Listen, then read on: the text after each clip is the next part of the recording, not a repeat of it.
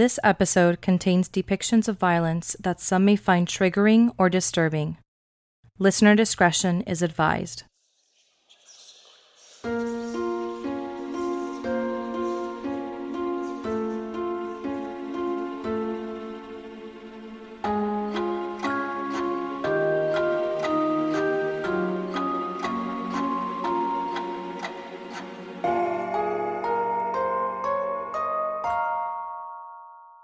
I am really excited. We've gotten a lot of great feedback about that listeners episode because it was different, the different format. Yeah. Now that we've opened it up to questions, and also very exciting. We haven't received any audio recordings yet, but we're opening it up to audio recordings. I think we'll get some by next time. I know we already have a bunch of questions. Yeah, that's really exciting. I'm so excited for those too. Yeah. I feel like I don't know why. I feel like it's been forever since we did a listeners episode, but we did one last month, right? Yeah, we did. But before that, we skipped I think it was the October one that we did Creepy Stories with Laura in lieu of listeners, right? Something like that. Or November. I don't remember. Yeah. Well, anywho, very, very cool format. We hope that people enjoy this new kind of version of listener stories. It's very, very similar, obviously, to our original format, but we're just also opening up 2 questions, as well as you guys sending in a recording of either your question or your story that you want to share. But yeah, speaking of Creepy Stories with Laura, though, we do have the extended cut of Creepy Stories with Laura, where Laura reads a couple extra stories. That's exclusive to Patreon members. Yep. And we actually have, we mentioned it at the very end of our last episode. We did. We should shout her out at the beginning. Give her due.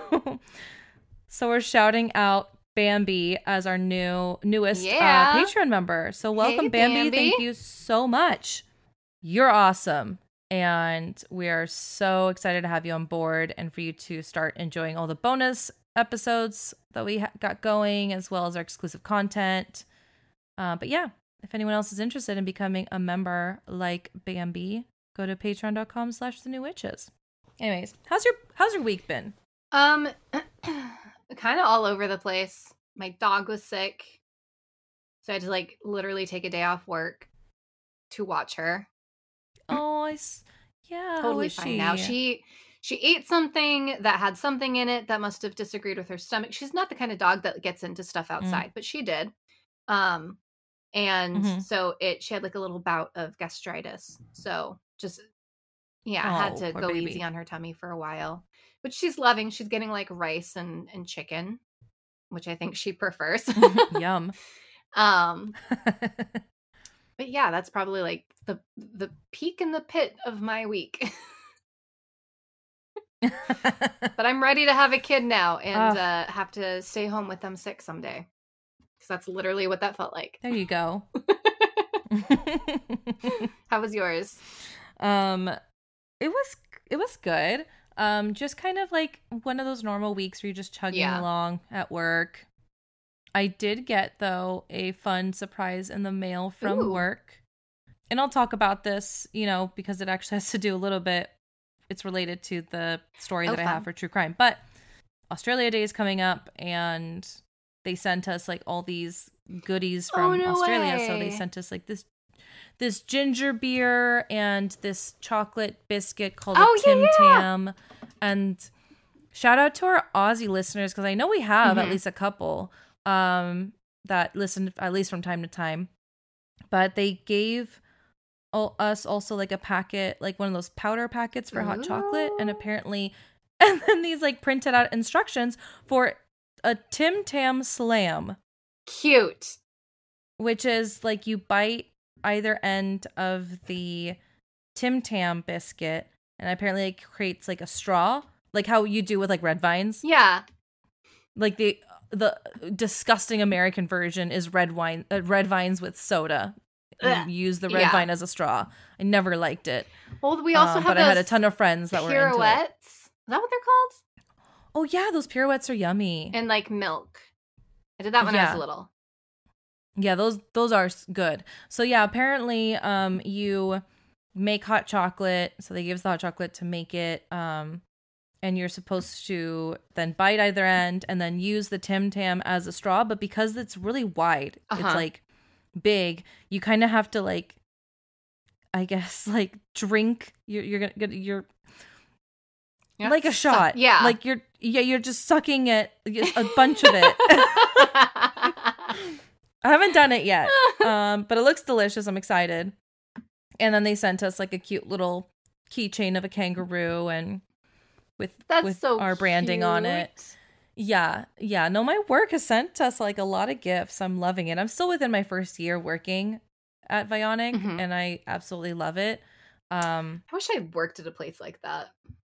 Honestly, like my last place, I won't say where I worked, because I don't want to like drag their name in the mud too much, but I just wasn't really crazy about their work culture at all. It was a great opportunity. Like, don't get me wrong. I did a lot of great work and I grew so much as a designer there. And then that's where I met my boss, who then moved to Vionic, and then he recruited me over to Vionic. Oh, that's awesome. Yeah, so it was great. He's been like my favorite boss ever. But and I loved my team as well. It was just kind of like the overall culture. It started improving a little bit before I left, but it just still wasn't where I needed it to be at, I guess. Yeah. Like, I just feel a lot more appreciated at Vionic, and things are so much more like transparent. And that goes a long way, where you actually appreciate your employees, you get better work from them. Yeah, like I feel like they've invested in me, and it makes me, it's just like the basic psychology of it, right? Like I feel more loyal to them and want to put more like better high quality work. Like I feel like my work is important. Yes.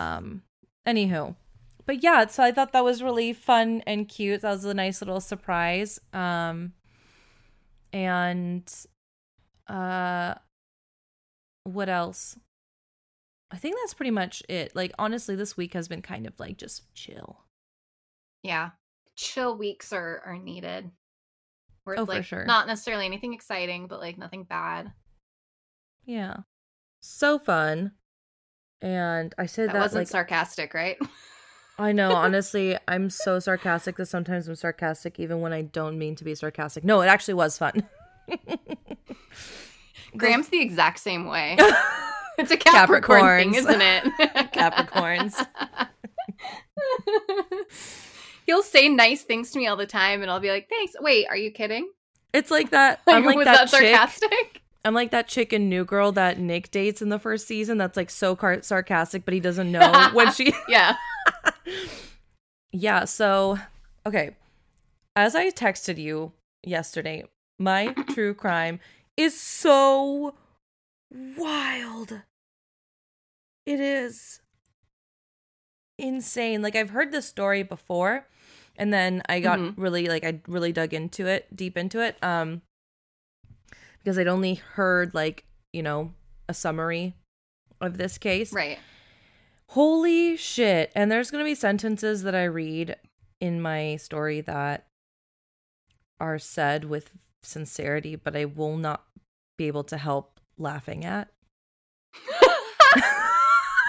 And this is true crime. And this is true crime. There's just some sentences that are wild. That I'm like, there's no other way that I can say this because it's true, but it's so crazy. Okay, wait. I'm opening it because you said you added pictures, and I want to like. I did, yeah. Just for surprising effect, don't read too much, but no, I won't. Okay, but yeah. So, okay. I just saw the nicknames. That's it. That's not even getting into it. Okay, so. All right, you know me. I always like to think of something that's kind of personal to me and then get inspired by a true crime. Well, this isn't super personal to me, but it kind of. So where I work, Vionic Shoes, our roots are Australian. Like it was a person that created the orthotics, designed the orthotics in the shoes was Australian. Our current CEO and CFOs are Australian.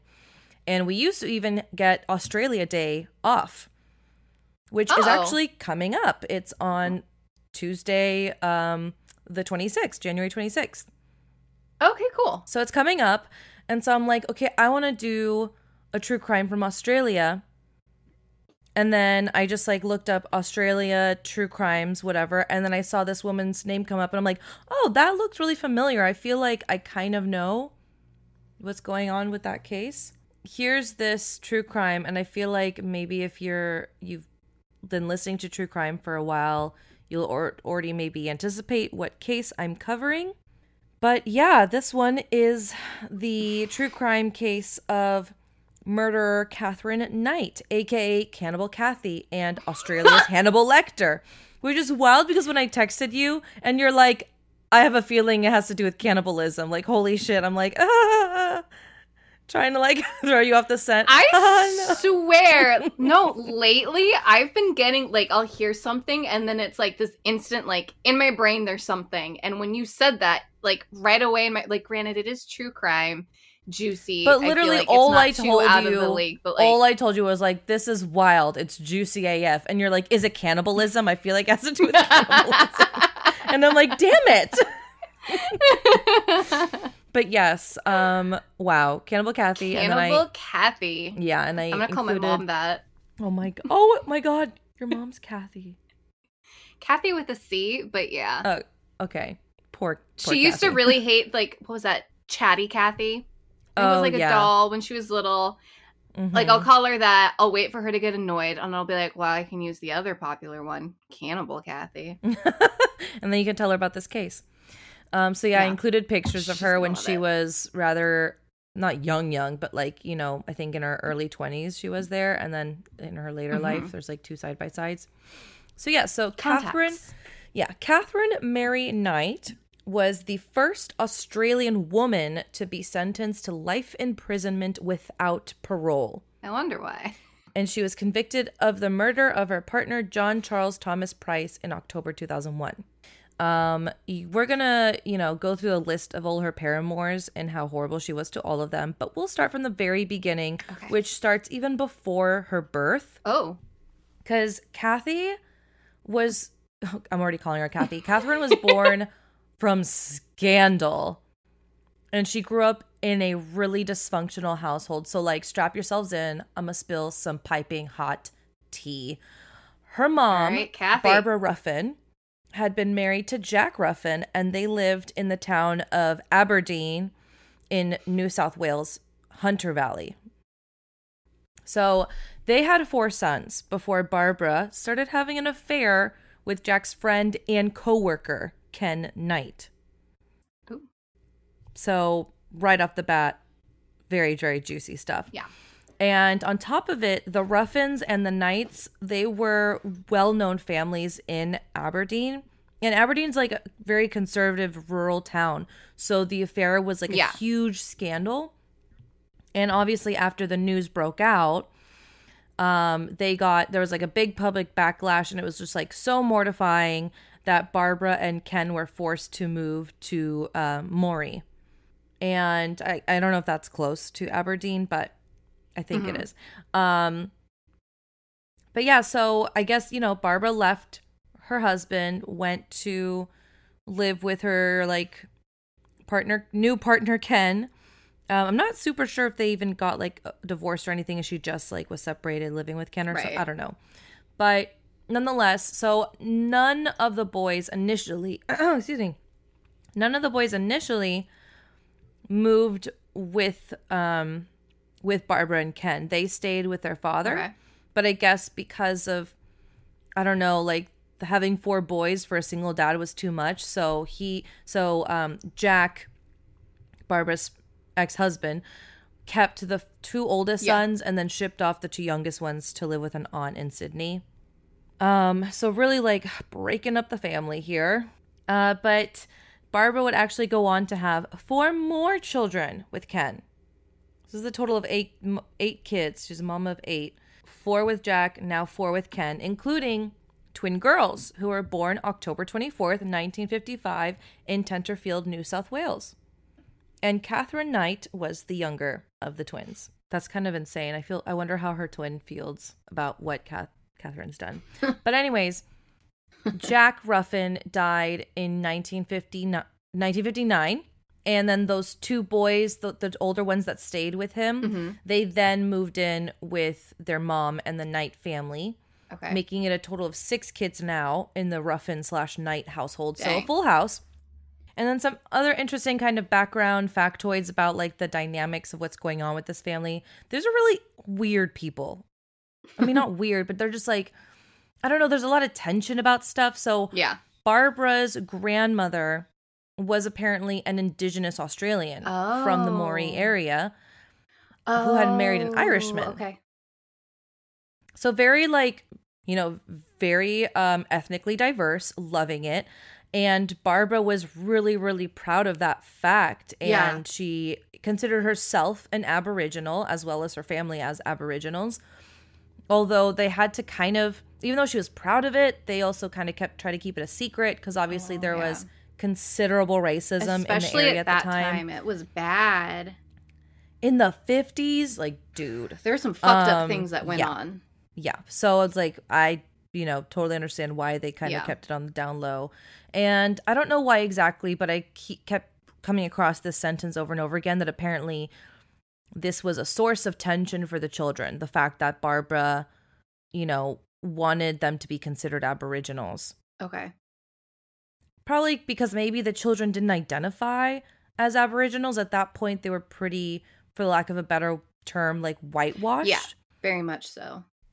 Yeah, so for whatever reason, source of tension. And really, like, apart from her twin, the only person Catherine was close to was her uncle Oscar. And on her dad's side. And apparently he was a champion horseman. Ooh. So go Uncle Oscar. Unfortunately, he committed suicide in 1969. She was absolutely devastated. And she actually, even to this day, continues to say that his ghost visits her. Okay. Which I think is really sweet. Yeah. But also, I don't know. You'll see how Catherine's grip on reality is a bit, So this could have been like a precursor to a mental illness. Yes. But yeah, so in the same year that Oscar Knight committed suicide, 1969, the family moved back to Aberdeen. Okay. So now they're back to kind of where it all started. So that's kind of like the family history. Now let's get into even more fucked upness. Like, this is heavy. Here is the reason why we put our trigger warnings. Yay. Catherine's father, Ken, was an abusive alcoholic. He was extremely violent and used intimidation and, this is intense, raped Catherine's mother up to 10 times a day. Oh. Okay. Yeah. Okay. Yeah. This next part, I don't like fully blame Barbara because I'm sure in an abusive, horrible relationship like this, she only really had her children to turn to. Yeah. But Barbara's sense of a healthy relationship was pretty much, what healthy relationships, and it really rubbed off on Catherine. Barbara would tell her daughters really intimate, like graphic details of her sex life and how much she hated sex and men. That's gonna fuck a kid up. Oh, yeah, for sure. Like, I'm just playing with my Barbie and I really don't need this right now, Mom. Yikes. So later in life, Catherine would recall one time that she was like complaining to her mom saying like, oh, this partner so-and-so, he wants me to participate in this like sexual act and I really don't want to. And her mom's response was, quote, and a quote, put up with it and stop complaining. Oh, this poor family. And it's like, headed for disaster. Absolutely. Like they're already going through like disaster and despair. Yeah. Yeah. Catherine claims she was frequently sexually abused by several members of her family as well, though not by her father. And that it started very early on in life and continued until she was about 11 or so. With like in speaking with psychiatrists, they kind of doubt some of the details of her stories that she says about this abuse, but they do accept the fact that she was abused because pretty much everyone in her family confirmed it, which makes it worse because that means that they all knew. that it indeed happened. Right. So this is one of the maybe sentences. They don't want to corroborate the details. Corroborate? No, commiserate? Yes. No, I don't know. Words. Okay, this... like they know the details, but they don't want to admit it. Yeah. This... Okay, so here's one of the sentences that is absolutely... That's bonkers. All right. Let me get this with a straight face. Catherine was by all accounts a pleasant girl who experienced uncontrollably murderous rages in response to minor upsets. Oh. Okay. But otherwise a really pleasant girl. Mental illness. Yeah, it's just kind of like... something going on there. You'll see, like, her, as we go through her childhood, she's very, like, Dr. Jekyll, Mr. Hyde.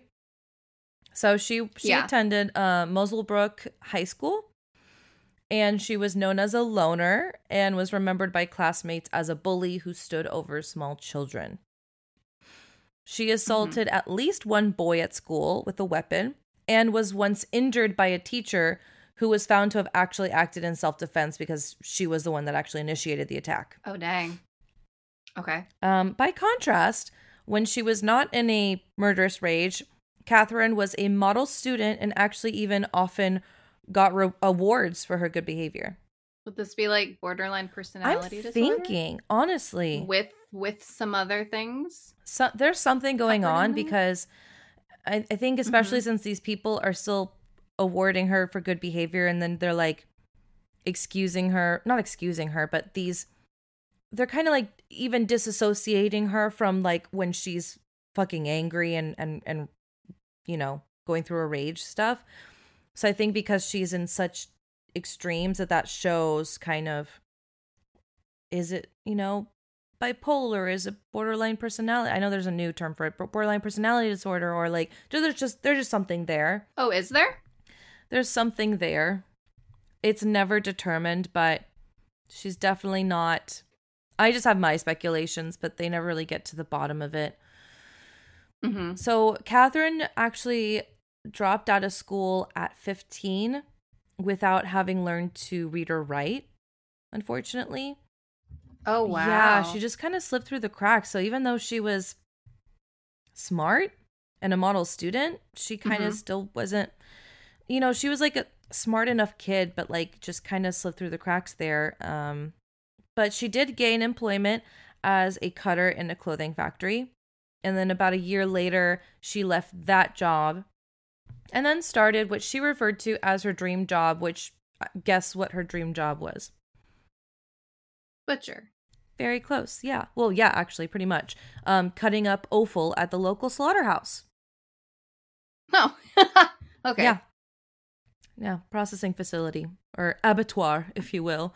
I just learned that's like a fancy name for slaughterhouse, an abattoir. So she actually really quickly rose through the ranks. She was promoted to boning, and she was even given her own set of like fancy butcher knives. Oh, but she loved that. Oh, she loved it. She loved it so much that she hung her knives above her bed at home so that they would, like quote unquote, would always be handy if I needed them, which is a habit that she continued in every single place that she lived until she was incarcerated. Oh, like hung on the wall. Yeah, like hung on the wall. I'm thinking like a baby mobile. So artistic. Clearly I have baby on the mind. Oh my god. Can you imagine? Anyway. But yeah, no, she hung them on the wall. I think they did that in Addams Family. Oh, I can see that. Which actually questioned, did she have like a set of decorative knives, or did she like take them down every single day when she went off to work? It's a lot of work. But anyways, yeah, so she was always like... I can't imagine they'd be decorative. Well, okay. We're going to talk more about her home decor choices later. Oh, no. Yeah. Okay. So okay. On to her first, well-known, I guess, paramour was David Kellett. And there's going to be a couple of Davids. So this is the first David, picture. David Kellett. And Catherine first met him. He looks like he's got thick hair. I know. What a mop of hair, right? Sorry. Yeah. I mean, they met in the 1970s. Okay. And she's taller than him. Yes. Both in stature and personality. Really, like truly. So they okay. This David guy was known as like a really, really hard drinker, and he was actually Catherine's coworker. So they met through the slaughterhouse, and they met in 1973. And Catherine completely dominated him. She was absolutely the dominant one in the relationship. If David got into a fight, Catherine would step in and back him up with her fists without fail. And in Aberdeen, she was renowned for offering armed combat to anyone who upset her. So this girl has a really short fuse and she loves violence. I mean, she grew up with a lot of violence, right? And it kind of sounds like, right, it sounds like she's trying to take on the role she wished someone took on for her. Ooh, yeah, perhaps, of like protector. She's like, well, I'm going to just protect myself. And again, with like the knives hanging above her wall, she's like always on the like defensive because she's like, in case I ever need them. Yeah. Yeah. So Catherine and David Kellett actually got married in 1974 at her request, which no problem with that. I'm actually loving this whole feminist. This whole feminist story in her. You know, she's not a great person, but I am loving how she's kind of taken charge of things. But yeah, so the couple even arrived at the service on her motorcycle with a very intoxicated David Kellett sitting in the back. Interesting. Honestly, at this point, Catherine is just like a badass fucking bitch. Right. Which she doesn't look like she would Not be. crazy about the fact that she was a bully. Right. She kind of, in this picture, when she's younger, she's like a lot more, like willowy. Yeah. And she just kind of, she looks really sweet in this picture. Right. But yeah, she has a really, dark, fiery side if you get on her bad side. And as soon as they arrived, Catherine's mother, Barbara, gave David Kellett some advice. And this is a quote. So, Mama Barbara's voice. I'm not going to do an Aussie accent. I won't offend people like that. I'm going to spare y'all. You better watch this one or she'll fucking kill you. Stir her up the wrong way or do the wrong thing and you're fucked. Don't ever think of playing up on her. She'll fucking kill you. And she also said, she's got something loose. She's got a screw loose somewhere. And that's what Barbara. She told David before the wedding ceremony started. She should have also added, you know, her family may have have been a part of the loosening of the screws, but you know, whatever. Yeah. Okay. Okay, so we're still on the day of the wedding. So on the wedding night, Catherine tried to strangle David Kellett. Not the best start of their marriage. And the reasoning Catherine gave was because he fell asleep after only having intercourse with her 3 times. How dare he? She's like, I got needs. That's not funny. I got needs. Fucking wake up. Oh, man. Oh, my God. Yeah, this is where, okay, we're going down. We're snowballing here, all right? Picking up some steam here. Yep. Okay, the marriage was very violent and abusive, as you can imagine. On one occasion, a heavily pregnant Catherine burned all of David Kellett's clothing and shoes. She got pregnant? Yeah, a few times. She's also very fertile Myrtle, let me tell you. But yeah, so she's super, super pregnant and she burns all of Kellett's clothing and shoes before hitting him across the back of the head with a frying pan. And she did this because David Kellett had been at a darts competition and he was like a super dartsman. He had even made the finals and then he arrived late at home and she did not like that. Okay. In fear for his life, Kellett fled before collapsing in a neighbor's house and he was later treated for a badly fractured skull. Ugh. Police wanted to charge Catherine, but she put on her charm and she basically manipulated Kellett into dropping the charges. Okay. And okay, this is where I feel so bad for her children. Just anyone that she kind of pretty much crosses paths with does not end well for them. In May 1976, shortly after the birth of their first child, Melissa Ann, David left her for another woman and moved to Queensland, apparently unable to cope with Catherine's possessive, violent behavior, which I don't blame him for. Right. The next day, Catherine was seen pushing her new baby in a pram down the main street, violently throwing the pram from side to side. Oh. Catherine was admitted to St. Elmo's Hospital in Tamworth, where she was diagnosed with postnatal depression and spent several weeks recovering. After she was released... Oh, no, I'm like, I think you need to look more into it. I think it's a little more than postnatal depression. Right. After being released, Catherine placed 2-month-old Melissa on a railway line shortly before the train was due, then stole an axe, went into town, and threatened to kill several people. A man known in the district as Old Ted, who was foraging near the railway line, found and rescued Melissa, by all accounts, only minutes before the train passed. Oh, thank God.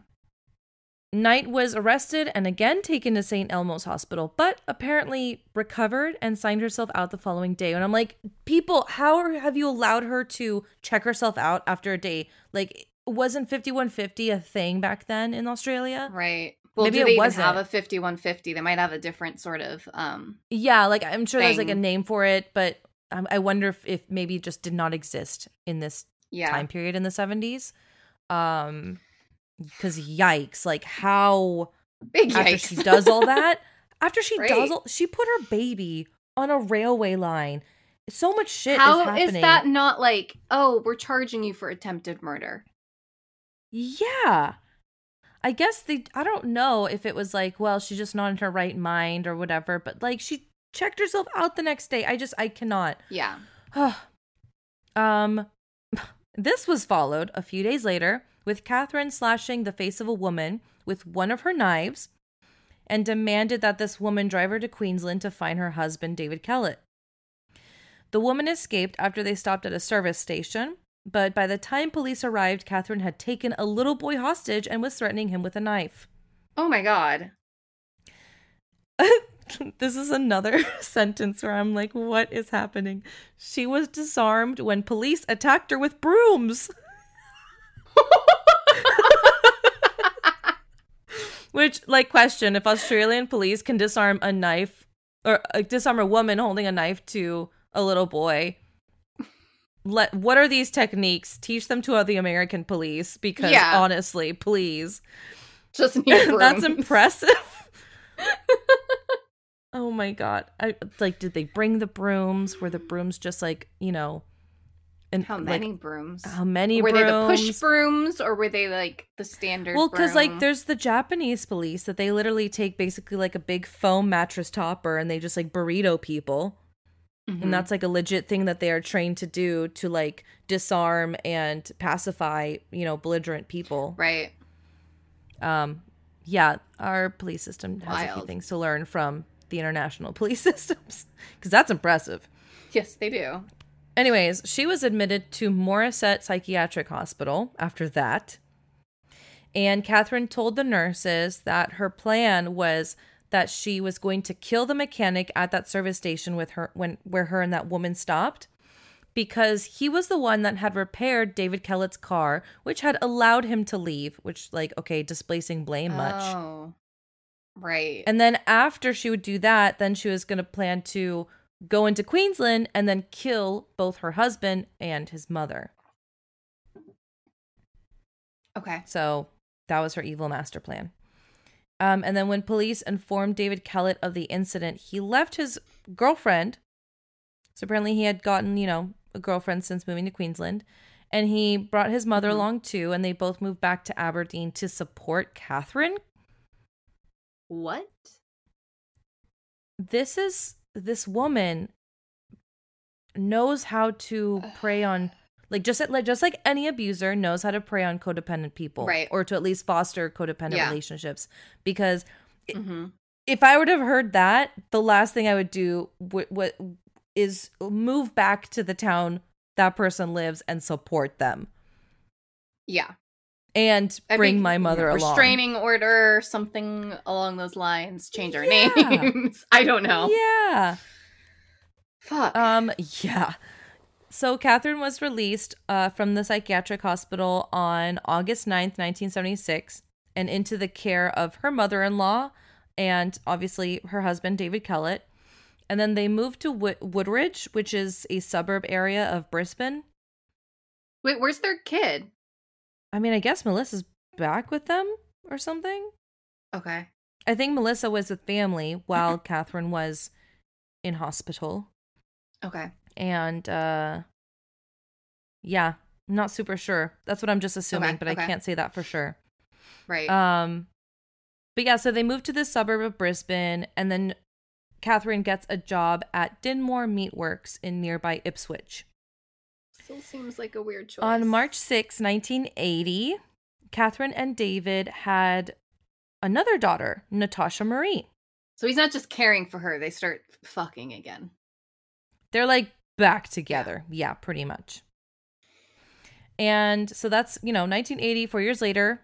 In 1984, Catherine leaves David Kellett and moves in first with her parents back in Aberdeen, and then to a rented house in nearby Muswellbrook. Oh my gosh, that word. Muswellbrook. Although she returned to work at the slaughterhouse, she injured her back the following year and went on a disability leave, and she got like a pension for it. No longer needing to rent accommodation close to her work, the government gave her a housing commission house in Aberdeen. Okay. So things are working out pretty well for her, despite all this bullshit. Enter the second David Saunders. In 1986, 31-year-old Catherine met 38-year-old minor David Saunders. A few months later, he moved in with her and her two daughters, although he kept his old apartment. Okay. So he's got a backup. Right. Thank God. Catherine soon became possessive and jealous. Obvi. Like, we all saw that coming. About pretty much everything about what he did, where he was at when she was not around. Like, she was super, super suspicious of him all the time, and she would very often just throw him out. And it was a really unhealthy cycle. Right. So she would get possessive, they would fight, she would throw him out, he would move back to his apartment, and then she would eventually follow and beg for him to come back. It would just happen over and over and over again. In May 1987, she cut the throat of David Saunders' 2-month-old puppy in front of him for no reason other than as an example of what would happen if he ever had an affair, before going on to knock him unconscious with a frying pan. She loves her frying pans. The puppy. So the puppy didn't make it, I'm guessing. Oh my God. No. Puppy. No, she killed that 2-month-old puppy. Oh, okay. And then again, injured him with she loves the frying pans, honestly. Right. This is like a much more murderous, dangerous Rapunzel. Yes. Very much so. Yeah. Okay. So in June 1988, she gave birth to her third daughter, Sarah, which prompted David Saunders to put a deposit on a house, which Catherine paid off when her workers' compensation came through in 1989. Catherine decorated the house throughout with animal skins, skulls, horns, rusty animal traps, leather jackets, old boots, machetes, rakes, and pitchforks. No space, including the ceilings, was left uncovered. Some of that I can understand, especially in Australia. Yes. But rusty animal traps? Old boots? And leather jackets? Nothing was left uncovered. That's... Yeah, all the walls and the ceilings were completely covered in this stuff as decoration. Jeez. Yeah. After an argument where she hit Saunders in the face with an iron before stabbing him in the stomach with a pair of scissors, he moved back to Scone, which is the town where his original apartment was. Mm-hmm. But when he later returned home, found that she had cut up all of his clothes. Saunders took long service leave and went into hiding. Good for him. Good for him, yes. Catherine tried to find him, but no one admitted to knowing where he was. And several months later, he returned to see his daughter and found that Catherine had gone to the police and told them that she was afraid of him. Okay, and that was his mistake. He should have called the police on her.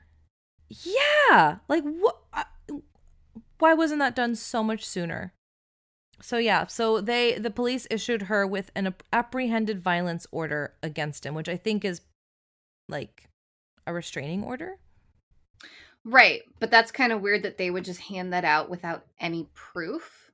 I mean, unless I don't know what she tried to come up with. Well, it seems like she's a master manipulator too. Right. And she's having these really tumultuous, violent relationships, and still they like often forgive her, come back to her, like the cycle. I'm sure she was a master manipulator. All right, next, and this one is like a very quick one. This is John Chillingworth, her third known paramour. In 1990, Catherine became pregnant by a 43-year-old former slaughterhouse coworker, John Chillingworth, and gave birth the following year to a boy they named Eric. So now this is 4 kids. Okay. Their relationship lasted 3 years before she left him for a man she had been having an affair with for some time, John Price. Which I think is kind of funny because she dates a David, and then she dates a John, and then a John. Yeah. Is that just like an Australian thing? Are there a lot of like Davids and Johns out there in Australia? I don't know. But yeah, John Price would pay the biggest price for dating Catherine. And you can see a picture of John and then Catherine, how she looked at the time. Oh, she looks scary now. Right? She was like... something in her eyes is very unsettling. Unhinged. Yes. So John Pricey Price, I guess he was nicknamed Pricey, was the father of 3 children when Catherine Knight had an affair with him. Reputedly a terrific I'm gonna try it, guys. A terrific bloke. I don't know. I feel like that was more British. I'm sorry. A terrific bloke, and he was liked by everyone who knew him. His own marriage had ended in 1988. While his 2-year-old daughter had remained with his former wife, the 2 older children lived with him. Price was well aware of Catherine's violent reputation, and she moved into his house in 1995, which is like, John, what the fuck? Red flag. Big red one. Flag. You knew it. But now I'm thinking, like, is this guy so terrific that he's like, maybe he was like a pushover or something? Because again, she preys on codependent pushover people. Because that's how her relationships work. Right. So it just boggles my mind that he would be well aware of her history and still allow her to live in his home with his 2 children. Irresponsible, John. But that doesn't mean you deserve what you got. Right. Ironically, his children really liked her. He was also making a lot of money working in the local mines. And apart from the violent arguments he would have with Catherine, he described that time with her as life was a bunch of roses. Oh, interesting. So I don't know if maybe it's like a honeymoon period, or, you know, a lot of good things are happening in his life, but, you know, here and there, they just have like a very extreme violent argument.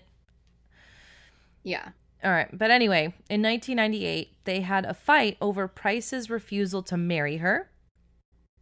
Because remember, Catherine likes to marry people upon her request. Right.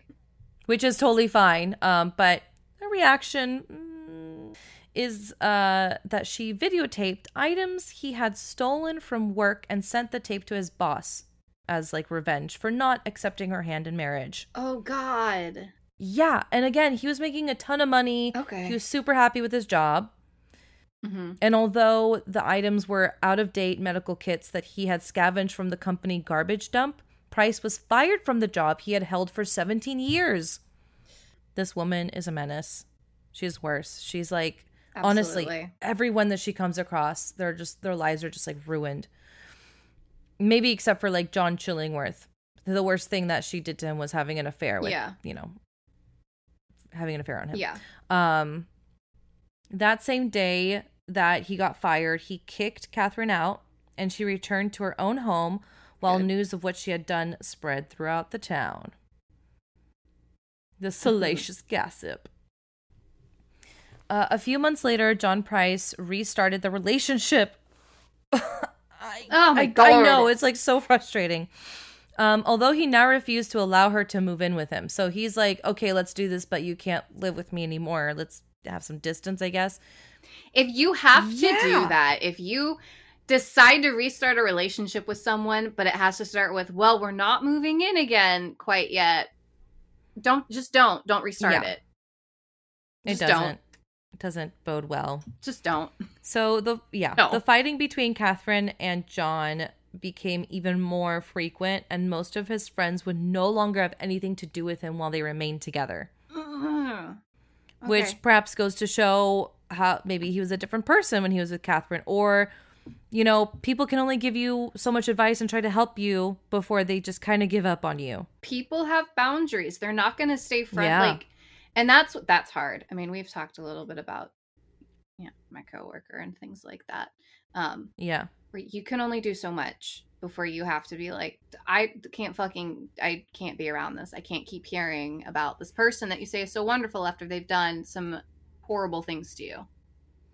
It's very, very infuriating. It's like, I feel like everyone has had that experience where they had a family member or a friend or somebody that they knew that you care about and that they're dating this person, and they just don't read the signs.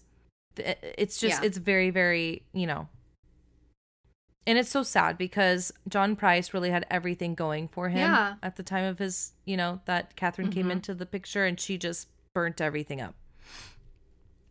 Yep. And now we move on to the murder.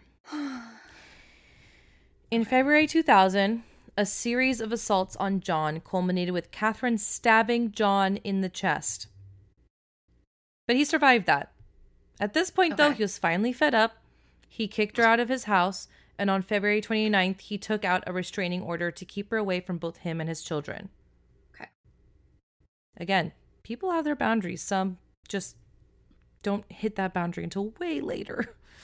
way later. Yeah. That afternoon, John told his coworkers that if he did not come to work the next day, it would be because Catherine had killed him. Oh. Yeah. He knew. They pleaded with him to not go home. But he told them that he believed she would kill his children if he did not. Like, he's like, well, my kids are at home. I have to go see them and protect them and stuff. John arrived home to find Catherine, although not there herself, had sent the children away for a sleepover at a friend's house. That was a weird sentence. Yeah. Sorry. So he went home. The kids weren't there, and he somehow found out that, I guess, Catherine had told the children. Yeah, Catherine had arranged for the kids to be away from home to go on a sleepover with friends. It was very interesting. Goes to show how, like, the kids saw her kind of as a stepmom if they kind of took that at face value. Like, yeah, let's go. He then spent the evening with his neighbors, and he went to bed that night at around 11 p.m. Okay, wait.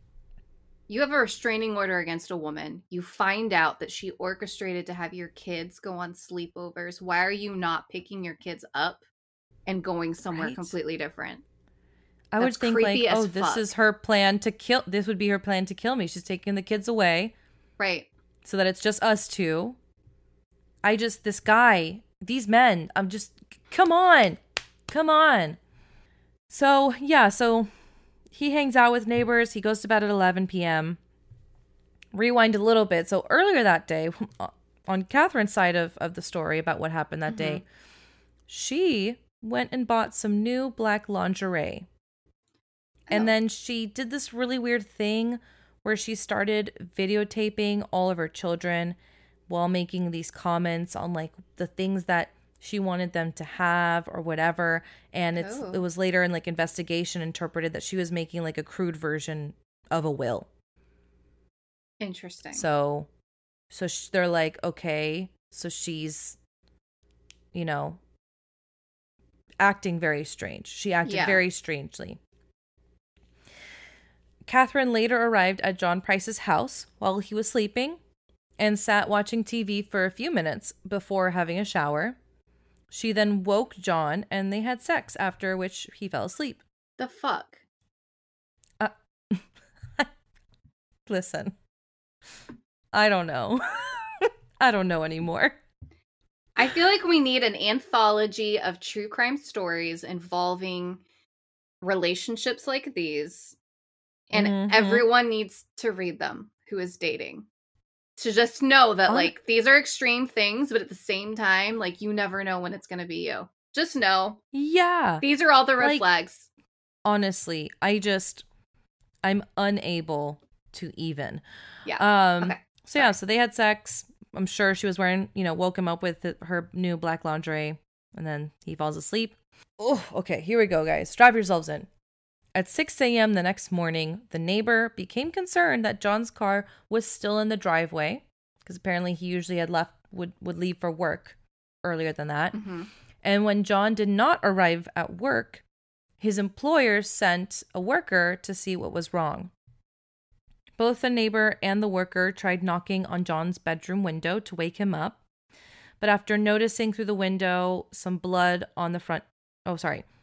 Not through the window. But after noticing blood on the front door, they alerted the police, who arrived at 8 a.m.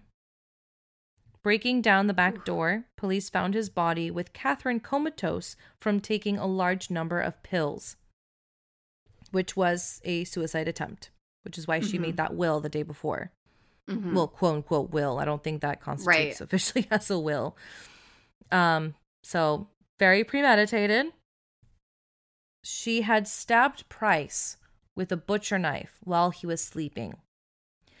According to the blood evidence, he awoke and tried to turn the light on before attempting to escape while Catherine chased him through the house. He managed to open the front door and get outside, but either stumbled back inside or probably was dragged back into the home, where he finally died after bleeding out. Later, Catherine went into Aberdeen and withdrew $1,000 from John's ATM account. Okay. John's autopsy, that's everything that the investigation discovered. John's autopsy revealed that he had been stabbed at least 37 times in both the front and back of his body, and many of the wounds extending into vital organs. Several hours after John had died, Catherine skinned him and hung the skin from a meat hook on the architrave of, I think that's an archway, of a door to the lounge room of the home. She then decapitated John and cooked parts of his body, serving up the meat with baked potato, pumpkin, zucchini, cabbage, yellow squash, and gravy into 2 settings at the dinner table, along with notes beside each plate, each having the name of one of John's children on it. Pretty much, she was preparing to serve his body parts to his children. Oh my God. And if you look on page 8 is the photo of the plate of food with the notes. Oh God. Yeah. The first photo with like... The first photo with like the pot of food. I'm not sure that's actually from the crime scene. I was going to say it actually looks kind of good. Yeah. But I found that match the second this one. Photo kept coming up over and over again with articles about this case, but it doesn't match what's described that actually was found.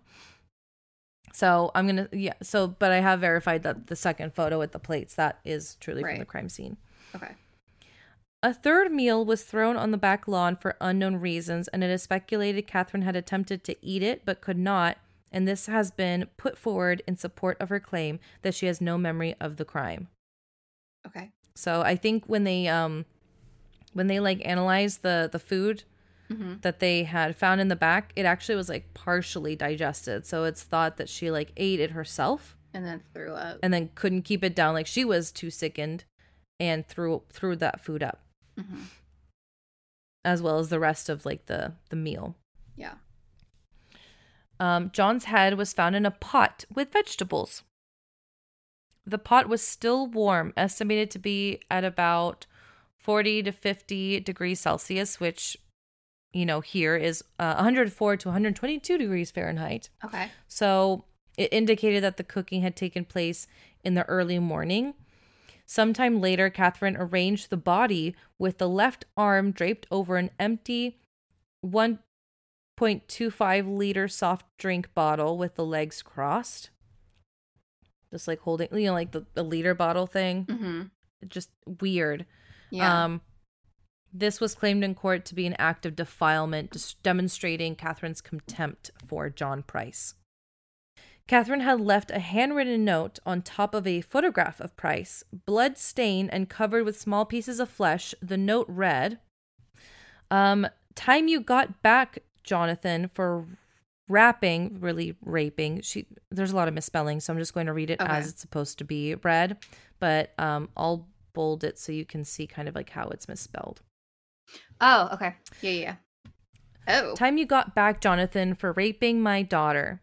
You to Beck for Ross, for Little John. Now play with Little John's dick, John Price.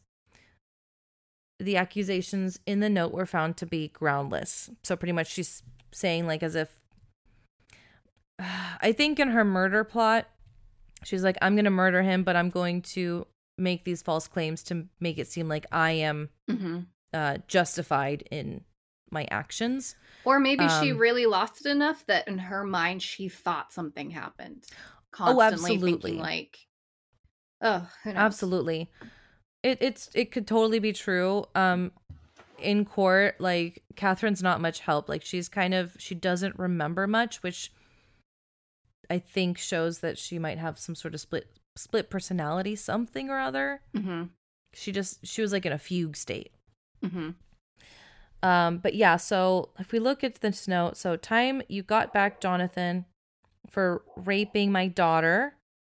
You to Beck, which is Price's daughter, for Ross, for Little John, who is also John Price's son.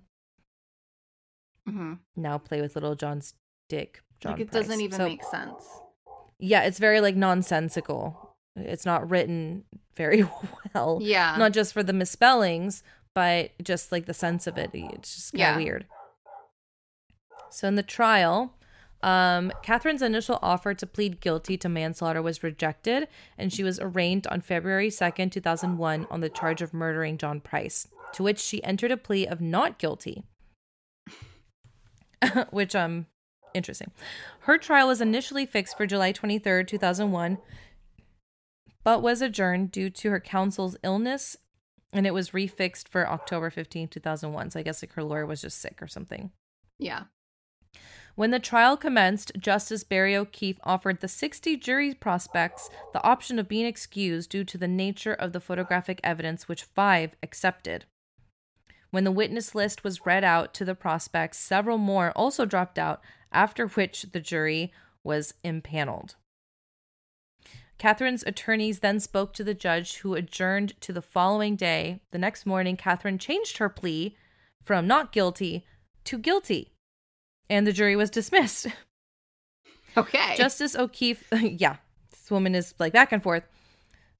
Justice O'Keefe then ordered a psychiatric assessment overnight to determine if Catherine was if she understood the consequences of the guilty plea, and to see if she was basically in a mental state, like if she was fit to even make a plea for herself. Right. Catherine's legal team had planned to defend her by claiming amnesia and disassociation, a claim supported by most psychiatrists, although they did consider her sane. I'm just thinking maybe they didn't quite understand all the different mental illnesses back then. That's what they were sticking with and not, I don't know. Yeah, 2001, like we know a lot more than we used to at that point, but it just seems weird that they weren't asking for more assessments or I don't know. Exactly. It's just it seems like there's just something missing. Yeah. But it is interesting. So it's like if the psychiatrist did consider her sane, no wonder she got the sentence that she did. Like if she was being presented as a sane person, but she did all these things, holy shit. but I don't believe that she was fully sane. Like, it doesn't fully add up. I'm not saying that she's obviously innocent and she didn't deserve her sentence, but, you know, I think that the trial fell short on, like, looking into her mental health. Yeah. Yeah. No reason has ever been given for the guilty plea, like why she switched it. And despite giving it, Catherine still refused to accept responsibility for her actions. She showed no remorse. At the sentencing hearing, Catherine's lawyers requested that she be excused to avoid hearing some of the facts, but the application was refused. And when Dr. Timothy Lyons took the stand and described the skinning and decapitation that occurred in the murder, Catherine became hysterical and had to be sedated. On November 8th, 2001, Justice O'Keefe pointed out that the nature of the crime and Catherine Knight's lack of remorse required a severe penalty. He sentenced her to life imprisonment, refused to fix a non-parole period, and ordered that her papers be marked, quote, never to be released. This is the first time that this had happened and had been imposed on a woman in Australian history. Mm-hmm.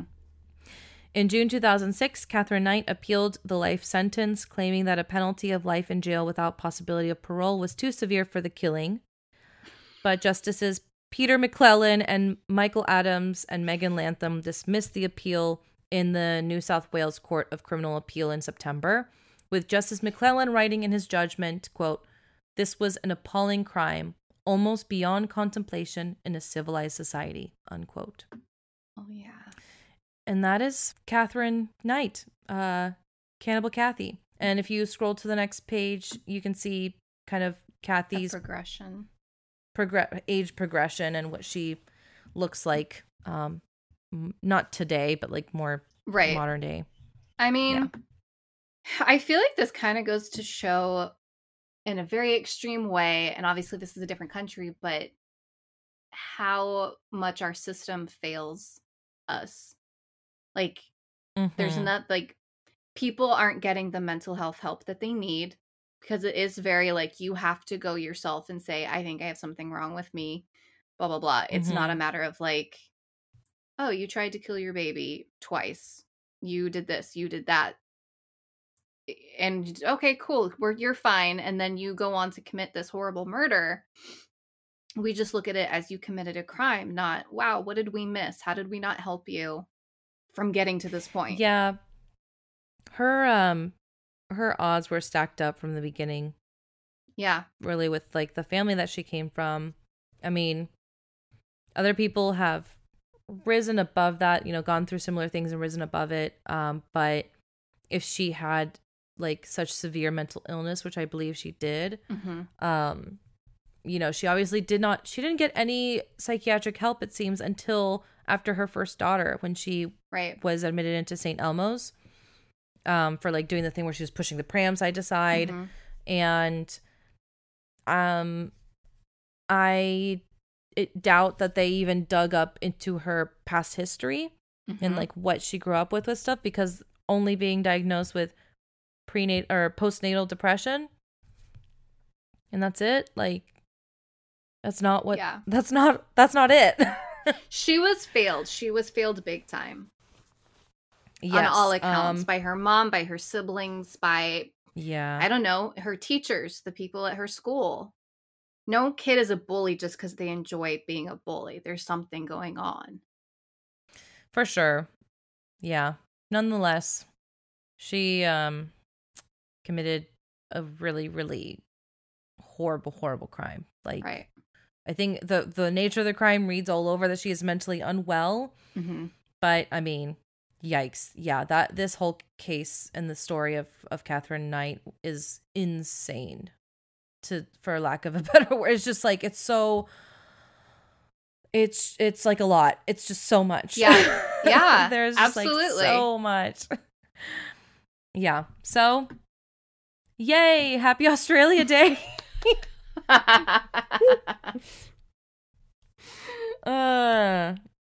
Anywho, people will forever I think we're ready Australia Day with Cannibal Kathy. Oh no. Yeah. But yes, let's move on to something not about Kathy. We've had enough of Kathy. Not about death. There's like a tiny bit of death in this, I think. Kind of. So I came up with my subject a while ago, just like for fun. I did it and was like, maybe someday I'll use this. And, you know, when we were talking about our listener stories and like, you know, we always tell people like, go back, Laura. We always give our listeners some ideas on what we want to hear about or what they can share. We don't really get anything related to aliens. And like, I want aliens. I want to hear and talk about aliens, which to me, they absolutely fall into the realm of paranormal, but I think it's still also very science-y. And it's kind of this really interesting bridge.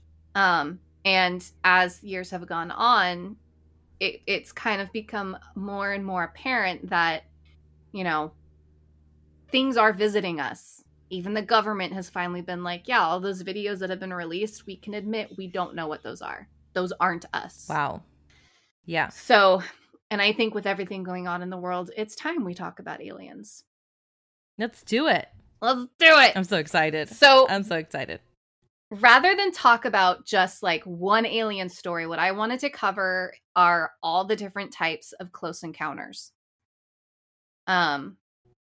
Partially just so that people know, and partially maybe it will help inspire a future listener story. If maybe you're like, oh shit, yeah. So I'm going to go over what each kind is. Everyone knows Close Encounters of the Third Kind, right? That was a fantastic movie. There was the movie The Fourth Kind, which was so creepy. And then there's that new documentary, Close Encounters of the Fifth Kind, which is a very interesting watch. And I'll just leave it as interesting. Okay. So each kind also, there's like a little bit of a story to kind of explain what that means. So an alien close encounter of the first kind is described as visual sightings of an unidentified flying object. And sometimes it kind of ends there, but it can also mean that it's seemingly less than 500 feet away. That also shows an appreciable angular extension and considerable detail. So that's kind of getting into the nitty gritty, but really it's just seeing a fucking UFO. Something unexplained. Okay, got it. So rather than like one story of this, I kind of wanted to show like a timeline, which is just like nuts. So 1440 BC in ancient Egypt, according to the disputed Thule papyrus, the scribes of the pharaoh Thutmose III reported that, quote, fiery discs were encountered floating over the skies. In 76 BC in the Roman Republic, according to Pliny the Elder, a spark fell from a star and grew as it descended until it appeared to be the size of the moon. It then ascended back up to the heavens and was transformed into a light. 74 BC in the Roman Republic, according to Plutarch, a Roman army commanded by Lucullus was about to begin a battle, and all of a sudden the sky burst asunder and a huge, this is in quotes, the sky burst asunder and a huge flame-like body was seen to fall between the two armies. In shape, it was most like a wine jar, and in color like molten silver. And Plutarch reports the shape of the object as like a wine jar, like I said, pithos. So then I'm going to I fast forwarded, you know, a ways on. 1561 in Germany, residents of Nuremberg saw what they described as an aerial battle, followed by the appearance of a large black triangular object and then a large crash outside the city. The broadsheet claims that witnesses observed hundreds of spears, cylinders, and other odd-shaped objects that moved erratically overhead. What the fuck else would that be? That to me is the cylinders creepiest. And like, yeah, other than like the disc, you often see in these UFO stories like the cigar shape, the cylinder shape, triangles. Like that's another really. Oh yeah. it's that to me was wild to hear, like, an aerial battle. Wow. In 1803 in Japan, it's around February or March 22nd or so, local fishermen reportedly saw a vessel drifting in close by waters. They say when they investigated it, a quote, beautiful young woman they described as having red and white hair and dressed in strange clothes appeared. The fishermen claimed she held a square box that, quote, no one was allowed to touch, and she spoke to them in a language they never heard before. Some UFO believers that this story was a credible document of a close encounter of the third kind, which I can explain later. Okay. And then my last example of a first encounter is in the 1940s. It's called the World War II theater. So small metallic spheres and colorful balls of light were repeatedly spotted and occasionally photographed worldwide by bomber crews. And these spheres are what we call Foo Fighters, and how the band got their name. That's cool. Yeah. So when you hear of World War II and people talking about Foo Fighters, because I used to hear it, but I didn't know what it was. It's these spheres that no one knew what they were. They couldn't. Yeah. Wow. Yeah. So I think most people probably might have seen UFOs, but that's considered a close encounter of the first kind. So if you've seen one, you've had a close encounter. Ooh. I think it's just I just got chills. That's cool. Yeah. So a close encounter of the second kind is a UFO event in which a physical effect is alleged. This can be interference in the functioning of a vehicle or electronic device, animals reacting, a physiological effect such as paralysis or heat, and discomfort in the witness, or some physical trace like impressions in the ground, scorched or otherwise affected vegetation, like I think crop circles would be a close encounter of the second kind. So the story for this one takes place in 1967 in Falcon Lake, Manitoba. So Stephen Michalak. He was an amateur geologist who often wandered into the wilderness to prospect for quartz and silver. On May 20th, while he was near a vein of quartz, he was startled by a gaggle of nearby geese that erupted into a clattering of honks, which I just love that. I think that's adorable. Oh. He looked up honk and saw he saw two cigar-shaped objects with a reddish glow hovering about 45 meters away. One descended and landed right? Super they're a thing. One descended and landed on a flat section of rock and took on more of a disc shape. The other remained in the air for a few minutes before flying off. Believing it to be a secret U.S. military experimental craft, Stephen sat back and sketched it over the next half hour. Then he decided to approach, later recalling the warm air and smell of sulfur as he got closer, as well as a whirring sound of motors and a hissing of air. He also noted a door opened on the side with bright lights inside, and he said he heard voices muffled by the sounds of the craft. He called out, offering mechanical help to the, quote, Yankee boys if they needed it. The voices went quiet and did not answer, so he tried in his native Polish. Oh. And then in Russian, thinking, I don't know. And these times, maybe he thought that's who it was. Finally, he asked if they needed help in German, covering all his bases. Wow, he's so multilingual. I know. But still no response. So he went closer and noted the smooth metal of the ship with no seams. He then looked into the bright doorway, pulling on the welding goggles he used to protect his eyes when he would chip at the rocks during prospecting. And inside, he saw light beams and panels of various colored flashing lights. but could not see anyone or any living thing inside whatsoever. When he stepped away, 3 panels slid across the door opening and sealed it. He reached to touch the craft, which he said melted his fingertips, or the fingertips of the glove that he was wearing. The craft then began to turn counterclockwise, and Stephen says he noticed a panel that contained a grid of holes. Shortly afterward, he was struck in the chest by a blast of air or gas that pushed him backward and set his shirt and hat ablaze. He ripped away the burning garments as the craft lifted off and flew away. Disoriented and nauseous, Stephen stumbled through the forest and vomited. He eventually made his way back to his motel room in Falcon Lake, then caught a bus back to Winnipeg.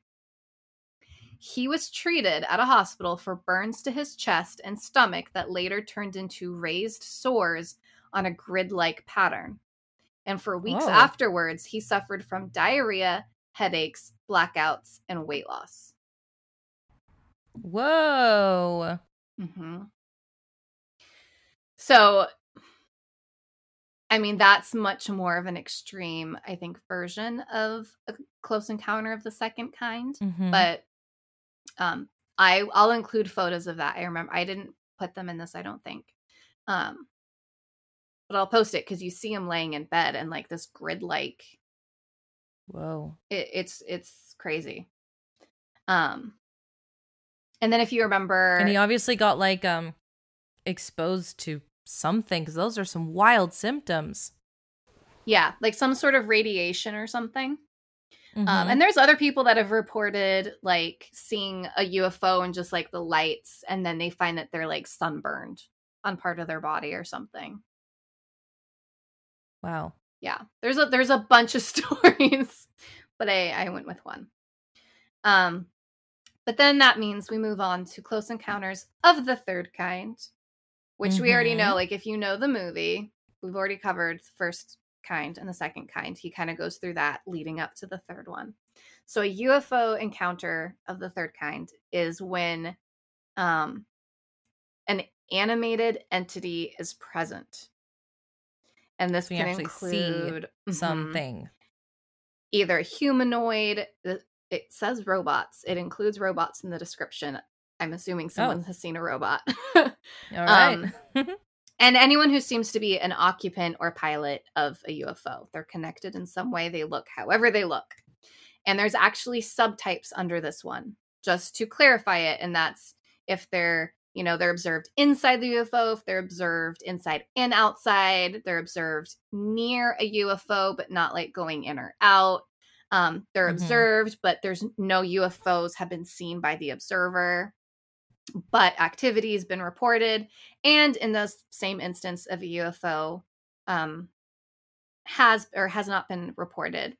Just if you see an alien whatsoever in any capacity, UFOs don't have to be included. That is a close encounter of the third kind. So this story, it's actually a bit of a longer story, and I tried to make it super short and condensed. And if anyone wants the longer story, I can do another like thing on it. But this is just wild. So on Friday, September 16th, 1994, the Republic of Zimbabwe's Ariel School, which is a private elementary school, a beyond weird event took place. So, the event began at approximately 10:15 a.m. Well, the children, who ranged in age from 5 to 12 years old and were of African, Asian, European descent, they were playing in the field adjacent to the school during their mid-morning break on an already scorching day. It was like 91 degrees Fahrenheit that day. So they're just outside playing. The children then claimed that while they were playing, they noticed 3 silver balls soaring in the sky above the school. These orbs, which quickly caught the attention of the whole group of kids, intermittently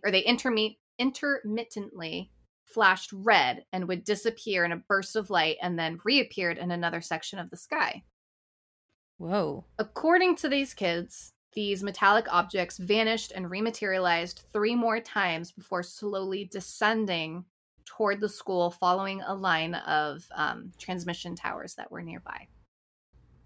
Then one of the silver UFOs dropped lower than the others and landed, or it at least like hovered just above the ground, one or the other. Oh my gosh. And this happened in a cluster of gum trees that were about 300 feet away from where they were playing. Whoa. So although the area where the UFO had landed was forbidden to the children due to like thorn bushes, poisonous snakes, and spiders, it wasn't fenced off from them. They just knew not to go over there. I know. What? That's like I'm assuming they just know. Yeah, that was like in one of my elementary schools. There was a ditch that we were told, like the soccer field, and then there was like a ditch that went down, and we were told we weren't allowed to be in there because it always had tall grass, and they're like, ticks. You don't want to get diseases from the ticks, and so no one went down there. So that's like that, but like 100 times worse. Basically. Holy shit. So because it wasn't fenced off, this allowed the like scared but curious kids to begin to approach it. So like they start walking towards it. Mm-hmm.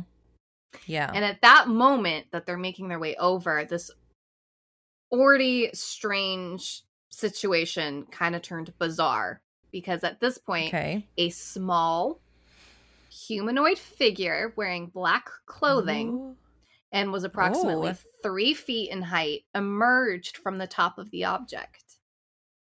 The witnesses, the kids, claimed that the being's suit was black, it was shiny, and it was very tight-fitting. And anyone who claims to have seen aliens in clothing says the same thing, that they're wearing clothing, it's just very tight, so it gets mistaken as their skin.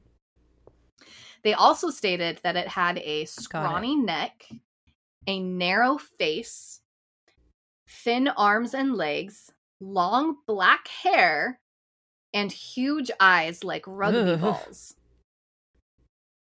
So this being was like, apparently, it acted like it was unaware of the growing crowd of kids that were coming over to see what was going on.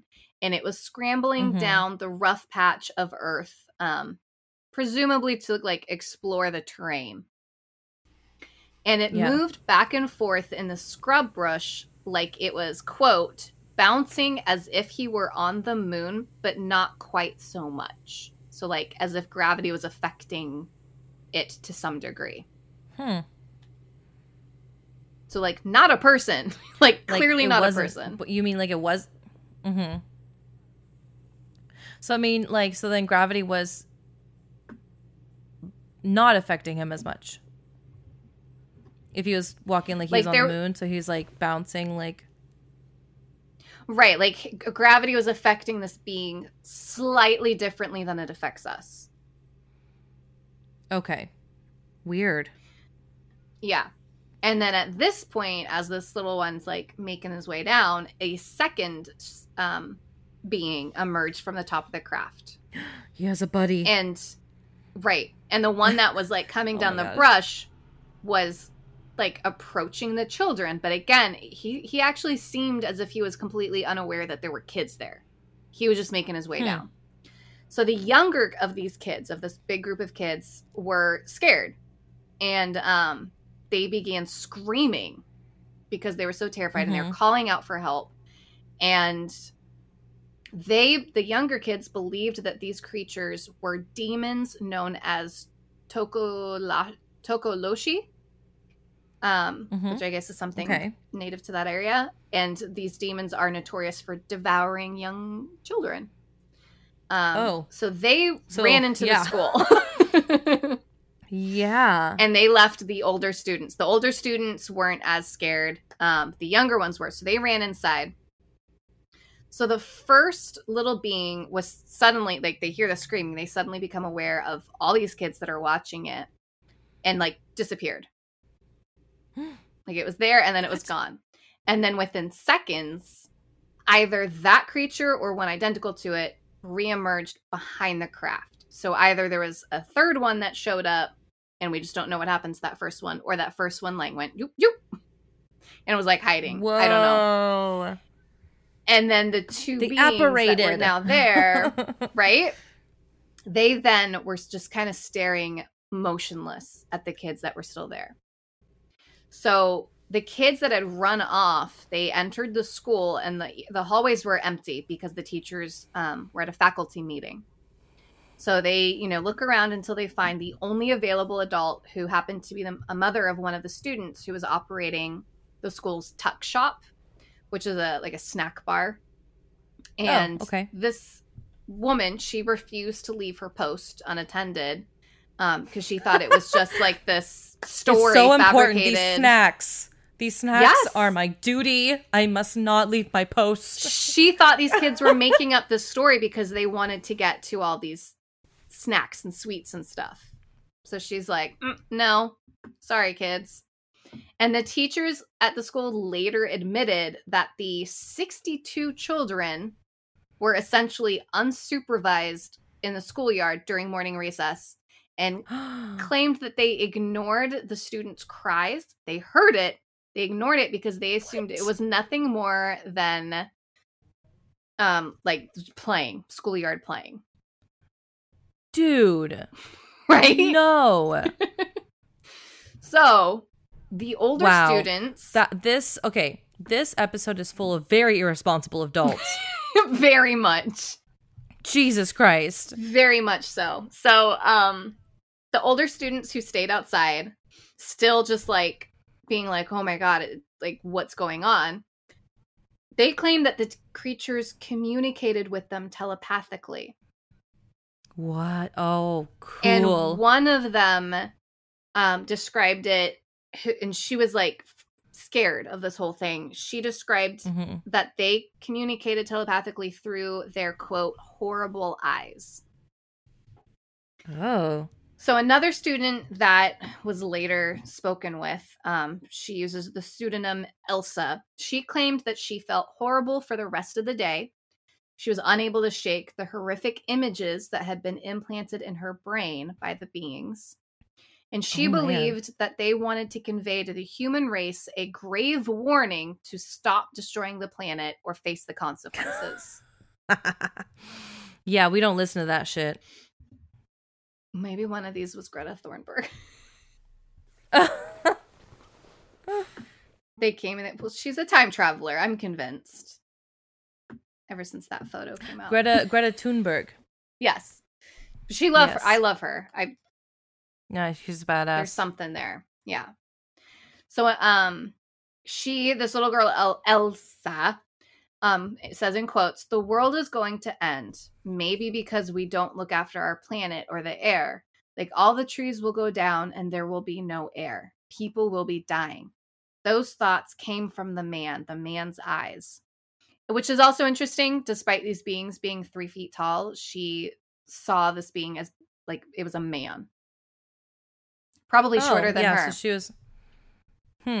Right. She was able to discern its gender somehow. Yeah.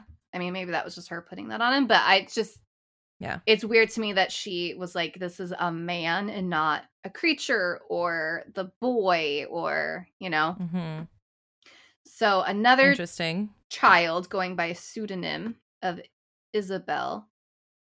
Okay, so Isabel, a 10-year-old, also expressed just how frightening these creatures were, saying, quote, "He was just staring. He was scary.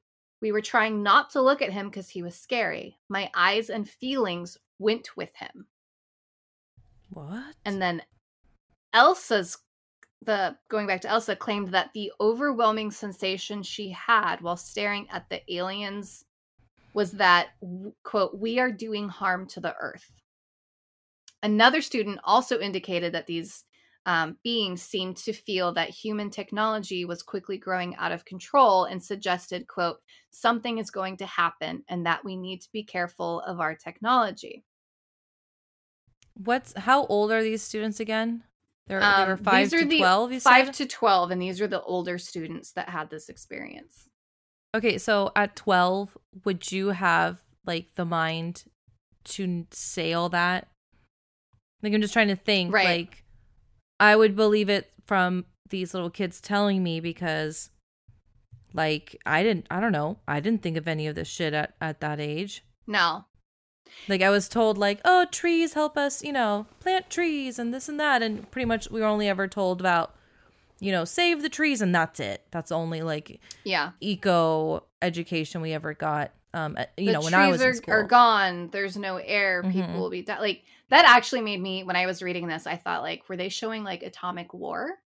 Like, not just us not taking care of our environment, but, like, bringing in the aspect of technology. Mm-hmm. I don't know. And like I said, and what year was this again? Let me go back up. It was 94. Oh, okay. Okay. Yeah. Wow. And, like, this is, like, a much longer story, but I wanted to get, like, the main points of it just to show, like, and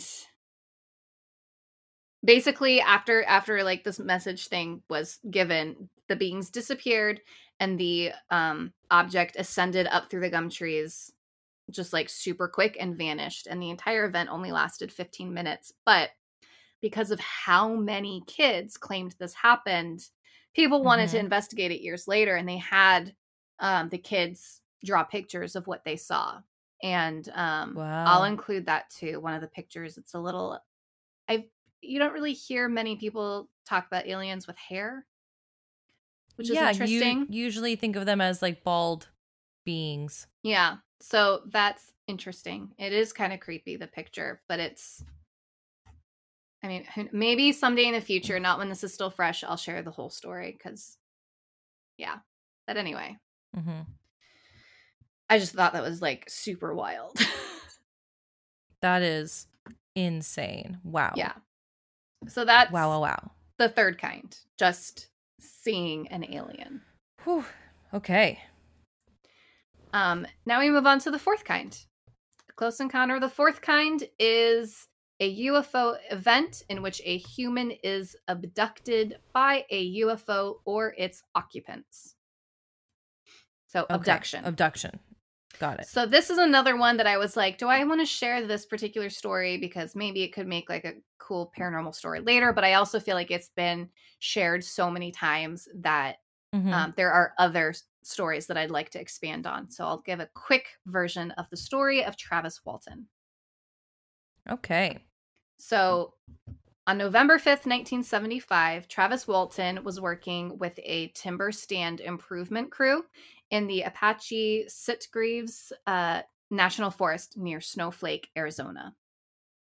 While riding in a truck... gosh, there's a town called Snowflake? Yeah. And it's in Arizona, of all places? Oh, yeah.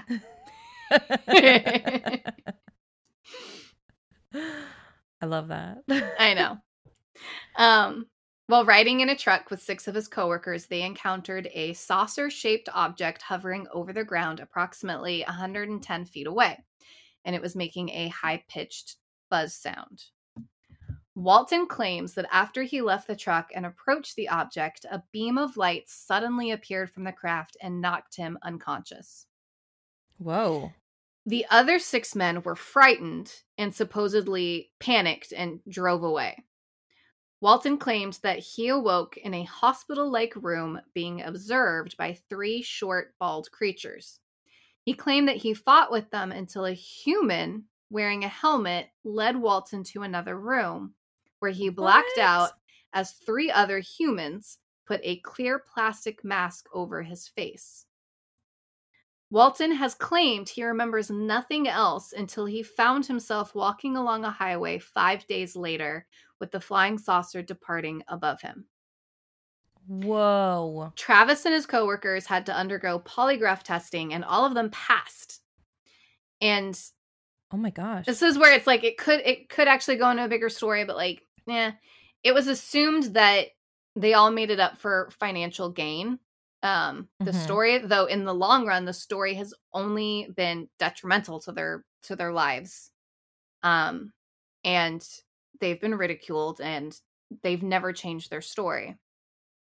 Now, there is a movie based on this that was, obviously, they added much more drama and more that wasn't a part of the original story, called Fire in the Sky. That sounds familiar. I like the movie, but you do have to watch it knowing that they, added bits and pieces. And essentially, when Travis Walton went missing, everyone thought that his coworkers killed him. So they were interrogating them, asking, where did he go? What did you do with him? All of them, were like, this sounds crazy, but he was taken by a flying saucer.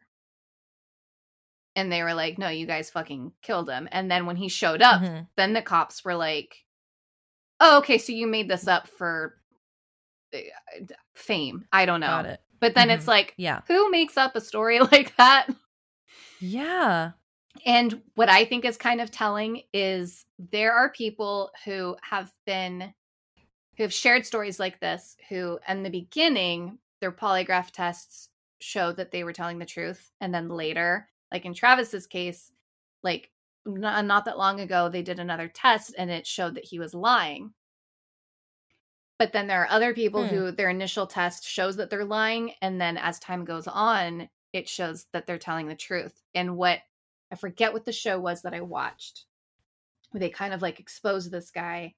They were kind of like, when you tell a lie long enough, you begin to believe it. You start to believe it. Yeah. But when you're telling the truth and people don't believe you, you start to doubt yourself. Yes. And so that's what I was going to say. Mm-hmm. Yeah. For me, I remember reading about that, like, oh, he was lying this whole time. And I thought, I don't think so. I think he's been trying to share the story for so long and has so many people not believe him that he probably isn't sure anymore. And I wouldn't blame him. I probably feel the exact same way. The further you get away from the event, you're not remembering the event. You're remembering the last time you remembered it. So then it becomes easier to doubt yourself. Anyway, it's an entertaining movie. The aliens they make very creepy. They don't do anything with human aliens. Just, Okay, moving on to the Close Encounter of the Fifth Kind. Now, this one I don't have a story for, but I am going to talk a little bit about it. Mm-hmm. This is a UFO event that involves direct communication between aliens and humans. And this type of close encounter was named by Stephen M. Greer's C. SETI group and is described as bilateral contact experiences through conscious, voluntary, and proactive human-initiated cooperative communication with extraterrestrial intelligence. That's a lot of adjectives. So pretty much like it's a lot. The human has to start the conversation? Yeah. And this is where, like, why I don't have a story necessarily for it is because there are, like, stories that you can't get much background on of, like, supposed conversations between, like, high up officials and aliens, but you don't know what's true. And I didn't feel comfortable sharing any story of, like, what could be true, what could be completely fictional. But this is, like, a different take on a communication. So that documentary I mentioned, Close Encounters of the Fifth Kind, Contact Has Begun, I think it's called. That was done by this Stephen Greer guy. So if you look into him, he is kind of questionable. I can't deny that. Okay.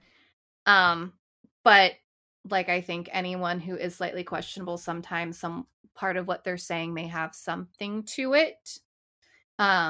He created this, I don't know what you call it. It's like a program. They have these in-person events where you basically meditate.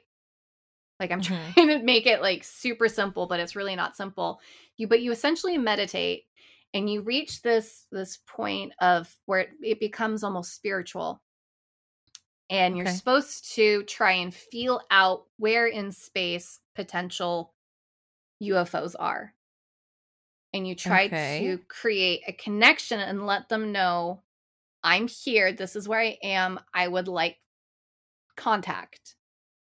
And then you almost kind of show them, like, where you are. Like, I'm on Earth. I'm in this particular city on Earth. And what's crazy is these events, they always film it. And, they kind of do this thing. They talk about intention. They send the intent of contact. to these beings. And then UFOs start popping up. And it's like, not just one, but it's like, they've had events where it's like, boom, boom, boom, boom, boom. And they're moving around. They're zooming in very stereotypical UFO fashion. And they've also had events where, like, they take photographs and you look back and it almost looks like a being in the background. Oh, wait. It's photos of the person that, like, sent the intention, and then, like, there's an alien stalking of, like, them in the photo? group. Like, it's like a group of people, because his thing is the more people, the more powerful the intention of. Oh, got it. Okay. And it's wild. It's one of those things that's like, are you fucking kidding me? But then also, if you can exercise your, system of beliefs, it's interesting. Yeah.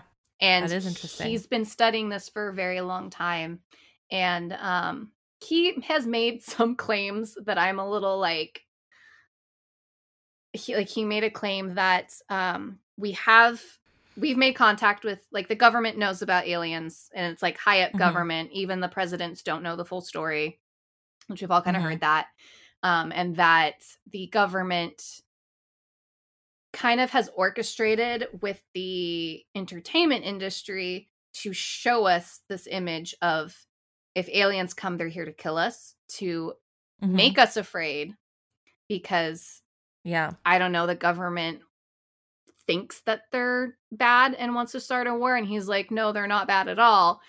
But then he went on to say something about that someone, was it a president or a prince or somebody, was about to release information about aliens, and then they were abducted out of their car and was told not to release information.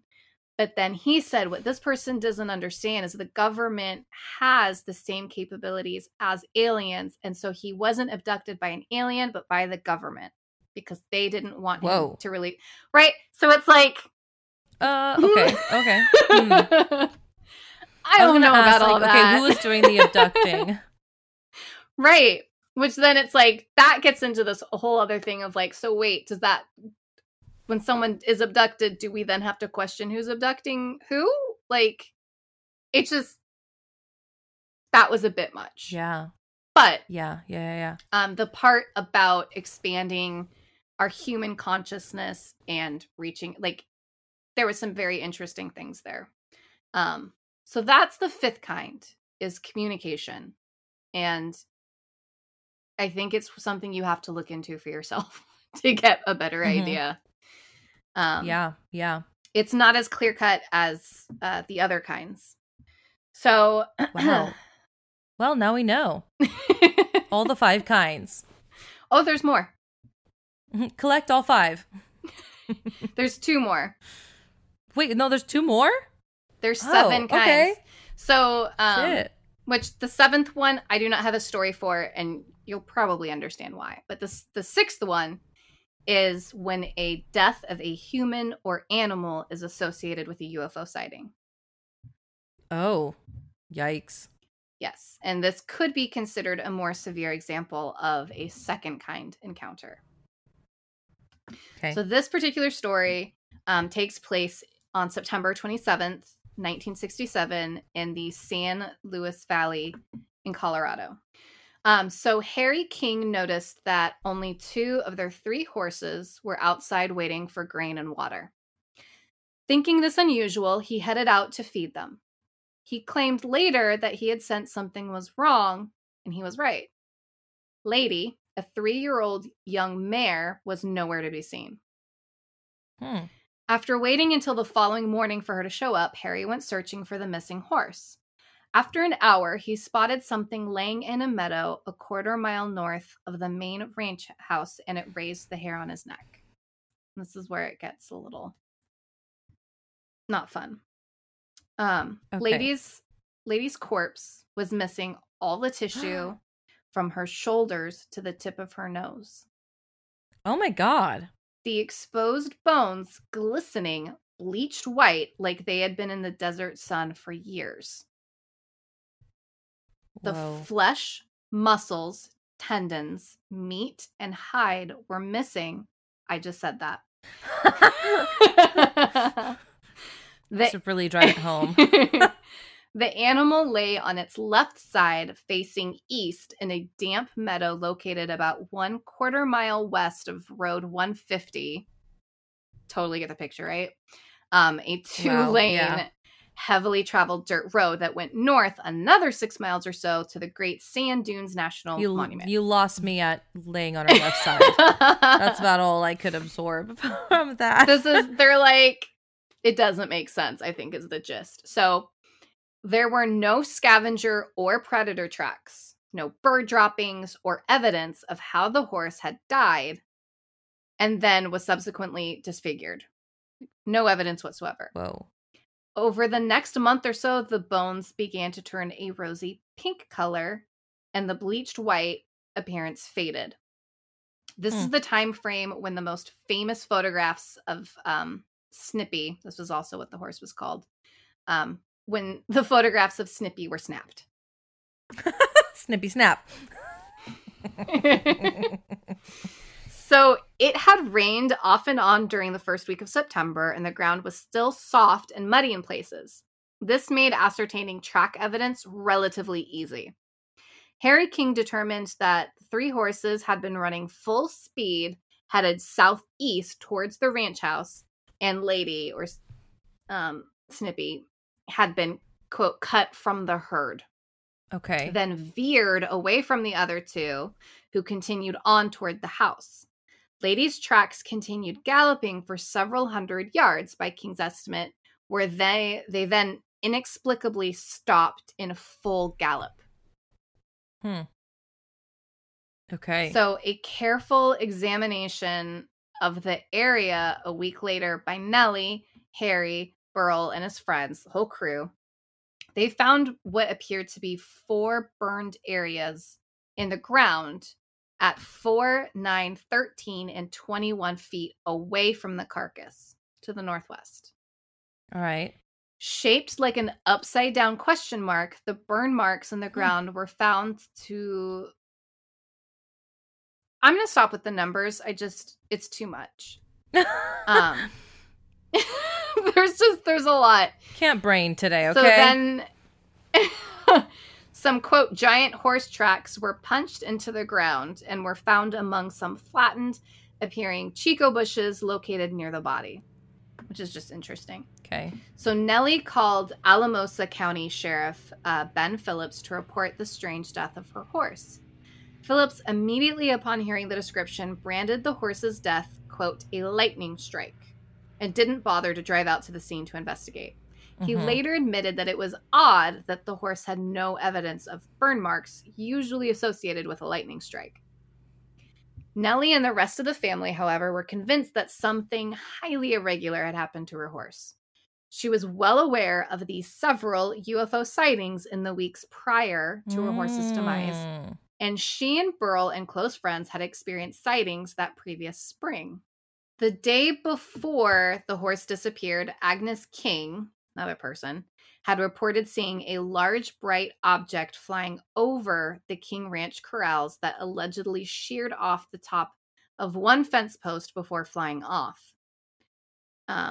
Agnes had been doing the dishes in the kitchen during the day when she glanced out the window and saw the silvery object. She didn't have her glasses on, so she wasn't able to get a clear focus look at whatever it was. Okay. And then in October, 2 college students from Pueblo, Colorado, Phil McFedries and a friend with the help of APRO investigator Don Richmond, photographed mysterious lights over the Great Sand Dunes as they stood on the porch of the Lewis cabin high above the valley floor. They had first noticed them in the Dry Lake area about 5 miles to the directions too. Stop it. We get it. It's like an old person giving directions. I can handle it to a certain point, like if it's just one example, but like continuously, no thank you. The lights seemed to hover close to the ground before flying off toward the dunes, passing just over the Snippy site. Brilliant, white, and red, they seemed to the three observers to be under intelligent control. And the photographs appeared in the Pueblo Chieftain along with a story. That is the sixth kind. And that's not the only story. There are a lot of stories of things like that. That is now, weird. The seventh, isn't it? Not as weird as the seventh kind. Oh, God. The final close encounter, very close encounter, is the creation of a human-alien hybrid, either by sexual reproduction or by artificial scientific methods. I was going to say, like, straight up sex with an alien, isn't it? I knew it. Yeah.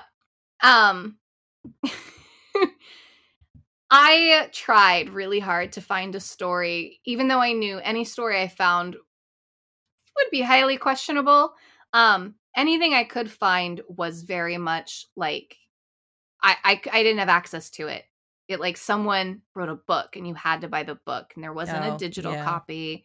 So it was like, I don't want to spend 20 something bucks on a book just for this.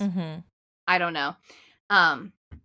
So there have been alleged accounts of people who made whoopee with aliens or were abducted and came back pregnant. So, oh my God. But I couldn't find anything specific. And I feel like this is one that people shouldn't. Okay. It's probably. I remember going down a UFO like research rabbit hole one time. And I did find a series of YouTube videos by this guy who had an encounter of the seventh kind. And he speaks at many, many conventions.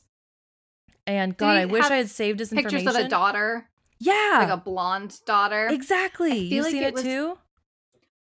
I was watching something. I feel like they finally debunked it, but I can't remember the circumstances. So I can't say for sure. Okay. But yeah, this guy, I forget what his name is. Maybe y'all have seen it too, but he basically says that he was like forced to have sex. I mean, well, it didn't seem very forced, but like he was put in a situation where he had sex with a female alien, and then they had a daughter, and that he saw the daughter show up to one of these like conventions or conferences, and she does look like odd in this photo. Who knows, like might be photoshopped or whatever. But that she approached him and said like, "I am your baby." Yeah, I can't remember if this was him. Stam Romanek. I know I've heard his name. He claims that he's fathered alien-human hybrids. But he's also a convicted sex offender for child pornography crimes. So Ew. Yeah. Ew. I don't I'll look into it more, but I do remember that, but then I remember dismissing it because I forget what the fuck I was watching. But there are stories. There's stories out there, just not easily Googleable ones. Interesting time to be alive with aliens. But that's it. Those are all of the close encounters. And I seriously hope it leads to some stories about aliens from you all. Ooh, yeah. Send it in, guys. Even just like, I think I saw a UFO once. This is what it looked like. Like, I want to hear it. I know I've seen UFOs. I've seen 3 different ones. Each one looked different. So I want to hear stories from people of what they saw because I want to compare. That'd be cool. Honestly, anything that you could not explain that you saw or experienced, like send it in. That is wild. Wow. I'm just like thinking like I'm probably going to go down another research rabbit hole about UFOs after this. Please do. Yeah, if you want, UFOs if you do are have wild.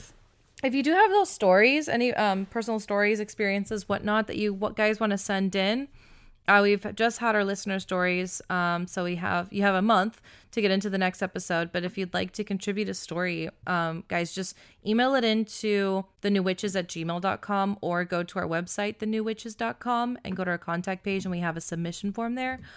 And now we've also added a Google Voice number where you can also like call us a record. Yeah, call us. You can call us, say hi, leave a recording of your story in the voicemails, and we'll use the audio recording to feature in the episode. Or if you prefer, like, people, you could just like record, people have that memo app on their phone. You can record it and then email that file in. But yeah, if you like to call in with a question too, or a story, it's 707-559-8111. So please do. Absolutely. That's so cool. I love how you broke down all those different. I didn't know there were so many kinds. Because you hear like of the third kind, blah, blah, blah, blah. I didn't know there were 7 kinds. So that's cool. And the whole intention thing too me, was wild. Yeah. That was really cool. I still, like I said, that guy, super questionable things. When I started watching the documentary, Graham was kind of like, I don't like this guy. So I like saved to watch it another time. But like it's the documentary is put into 3 parts. So if you don't want the real wild stuff, just skip the first part and go to the second. Okay. I forget how far in it is, and that's where they get into like the intent stuff, and they go into more like a spiritual side, kind of talking about the mind, and these like there's these lamps where you look at the lamp and you tell it what color you want it to be, and it turns that color. And that's like a science thing they're doing right now. Interesting. Like an actual science thing. Okay.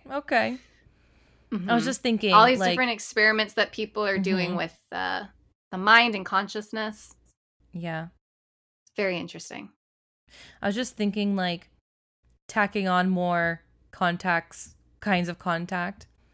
Like number 8, like of the 8th kind would probably be like, you are the alien trapped in a human body. Like it just started taking me down the whole thought of the Heaven's Gate cult. I feel like that would be like, of the 8th kind, you are the alien. Right? Or, there are people who believe that they are reincarnated, but you were aliens before, and now they're human. Interesting. All very, very interesting. The universe is a wild and scary place. In an unknown place. Like there's so much we do not know. So that is very exciting. Right? But I gotta say, after watching that, I felt so much more comfortable with like, okay, if aliens are real, this guy's basically saying like, they're totally fine. They're nice. There's like this one type of alien that's called a master healer. Oh. This guy was formerly deaf and now he's not deaf at all. Whoa. It's wild. It's super wild. The title of this episode should just be Wild. Like, guys, it gets wild. That's just the title of the episode. Absolutely. Man. Well, between Cannibal Kathy and contacts of the numerous kinds, this has been... Yep. Wow, what an episode. Thanks so much for listening to us, y'all. I'm Maria. I'm Laura. And you've been listening to The New Witches. If you'd like to follow us on social media, it's at The New Witches on Instagram, Facebook, Twitter. Follow us there. And if you'd like to support the show, click like or follow.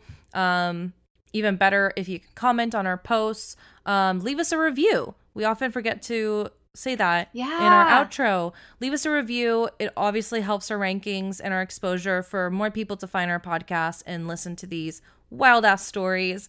And the best way really to support us is to be a Patreon member. So go to patreon.com/thenewwitches. You can sign up for our various tiers.